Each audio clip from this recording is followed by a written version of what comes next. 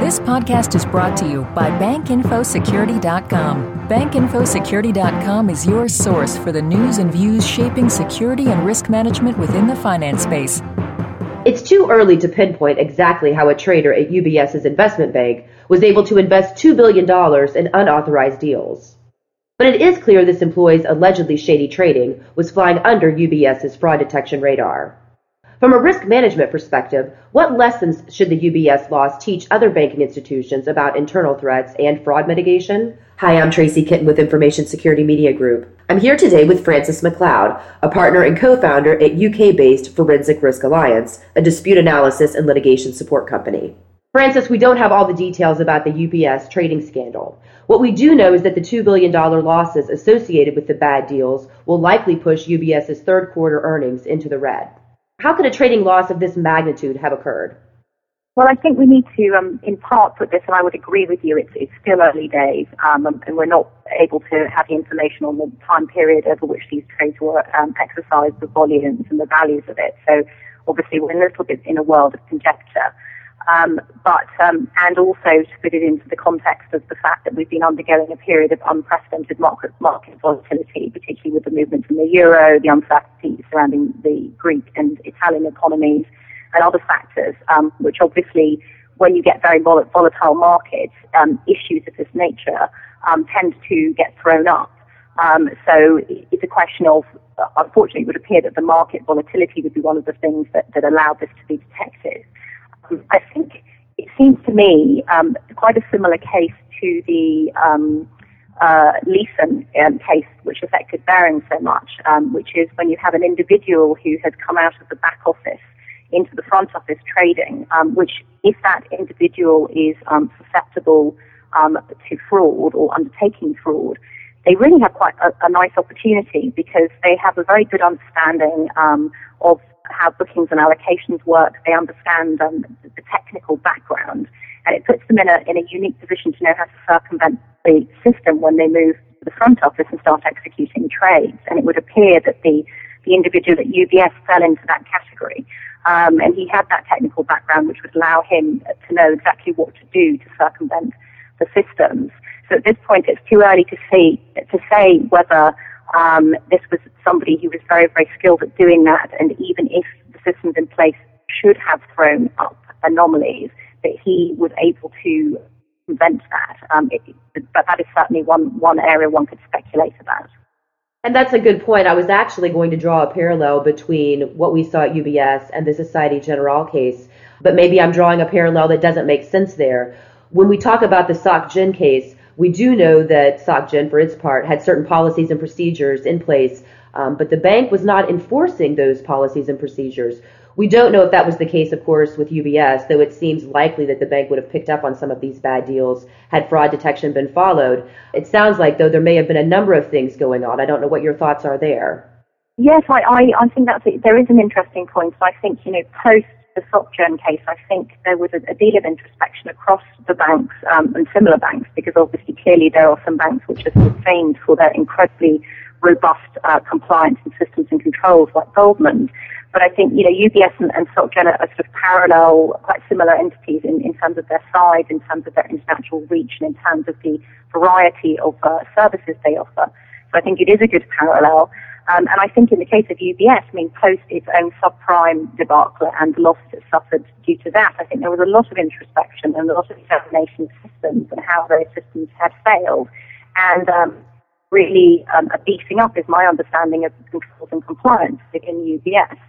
I think one of the problems is that controls and compliance pick up problems, but again, they don't always pick up when anomalous activity goes on, and you're only as good as your ability to pursue those anomalies and work out whether they're one-off things, whether somebody is systematically circumventing your systems. One of the other areas, which is kind of the pressure that was uniquely high in banking, and particularly in the trading side of banking, is there is conflict between the front office and the back office, and between the risk management function and those who are looking at growing revenues. And because so many incentives are geared towards, boosting revenues and making money, there's often a perception that the risk management function is there to stop you from doing that. So I think there is a little bit of conflict in the cultures there, and I think that also is reflected in the way that people are incentivized. And when I look at other industries that have had to go through, huge makeovers in terms of compliance, so for example, obviously not in the same area, but if you look at an industry sector sort of like oil and gas, which has been susceptible to a lot of enforcement, both environmentally but also in terms of corruption and so on, the way they have addressed that to a large degree and created a much more compliant culture is to link incentivizations towards actually following the rules and being compliant.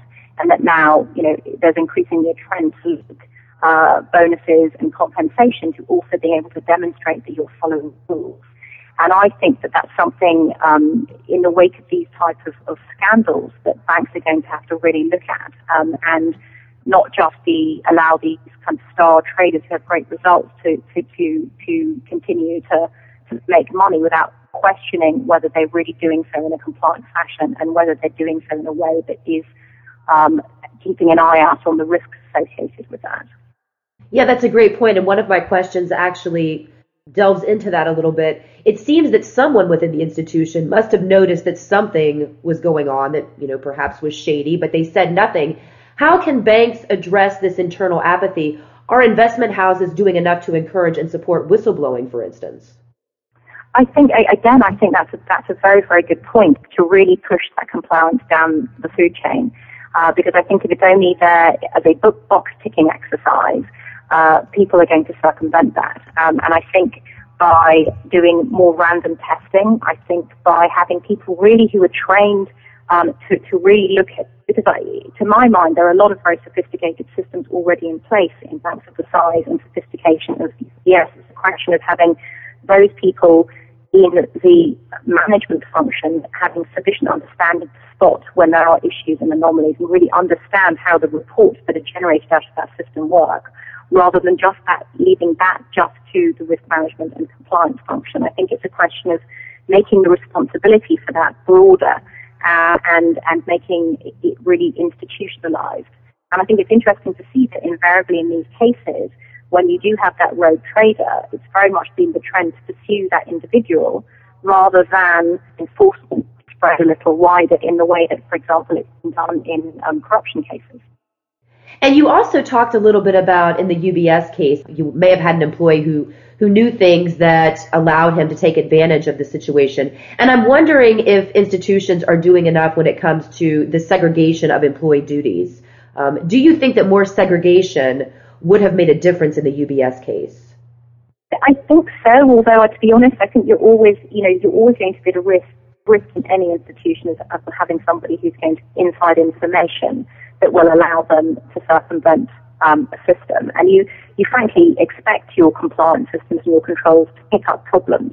It's really a question of what you do and whether you understand how wide-reaching those problems are and what kind of remediation you take. And I think it has to be viewed also as an ongoing process. It's a question of constantly testing and shoring up the avenues for abuse. It needs to be a culture-wide compliance culture. Whether there was something, in this individual's background or character that should have raised alarm bells and he should have been spotted as a risk, whether one should consider the risks associated with moving people who have knowledge that could allow them to circumvent the system into another function. Know that there are thousands of people trading every day, but I think you do need to be aware that people making that move do have a level of knowledge, technical and accounting, which could put them in a position where they could abuse the system. And therefore, maybe it's worth keeping an eye on them a little more closely. That's a good point. You've probably answered this question, although I would like for you to expand on it a bit. I wanted to ask in closing, Frances, what steps should investment banks be taking to ensure they catch and prevent these kinds of unauthorized deals in the future? And it sounds like, from what you're saying, that it just needs to be more of a holistic understanding from management all the way down to the fraud detection department, for instance. Everyone needs to be involved.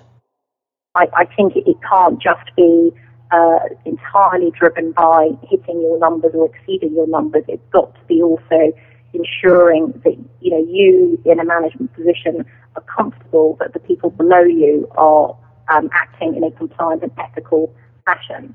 And then I think it's a question of testing. I think it's a question of setting up systems that you kick the tires on periodically, because, in any type of fraud, there are always new tricks of the trade that are coming up. And if you close off one avenue, there are certain types of people who will find another avenue. And you just need to keep testing your systems, examining those reports, tweaking things, to ensure that you are keeping up with the times and you are closing down those avenues.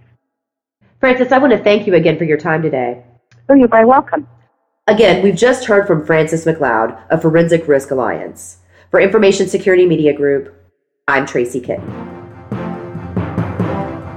This podcast has been brought to you by BankInfoSecurity.com. For more interviews, breaking news, research, and educational webinars, please visit www.bankinfosecurity.com.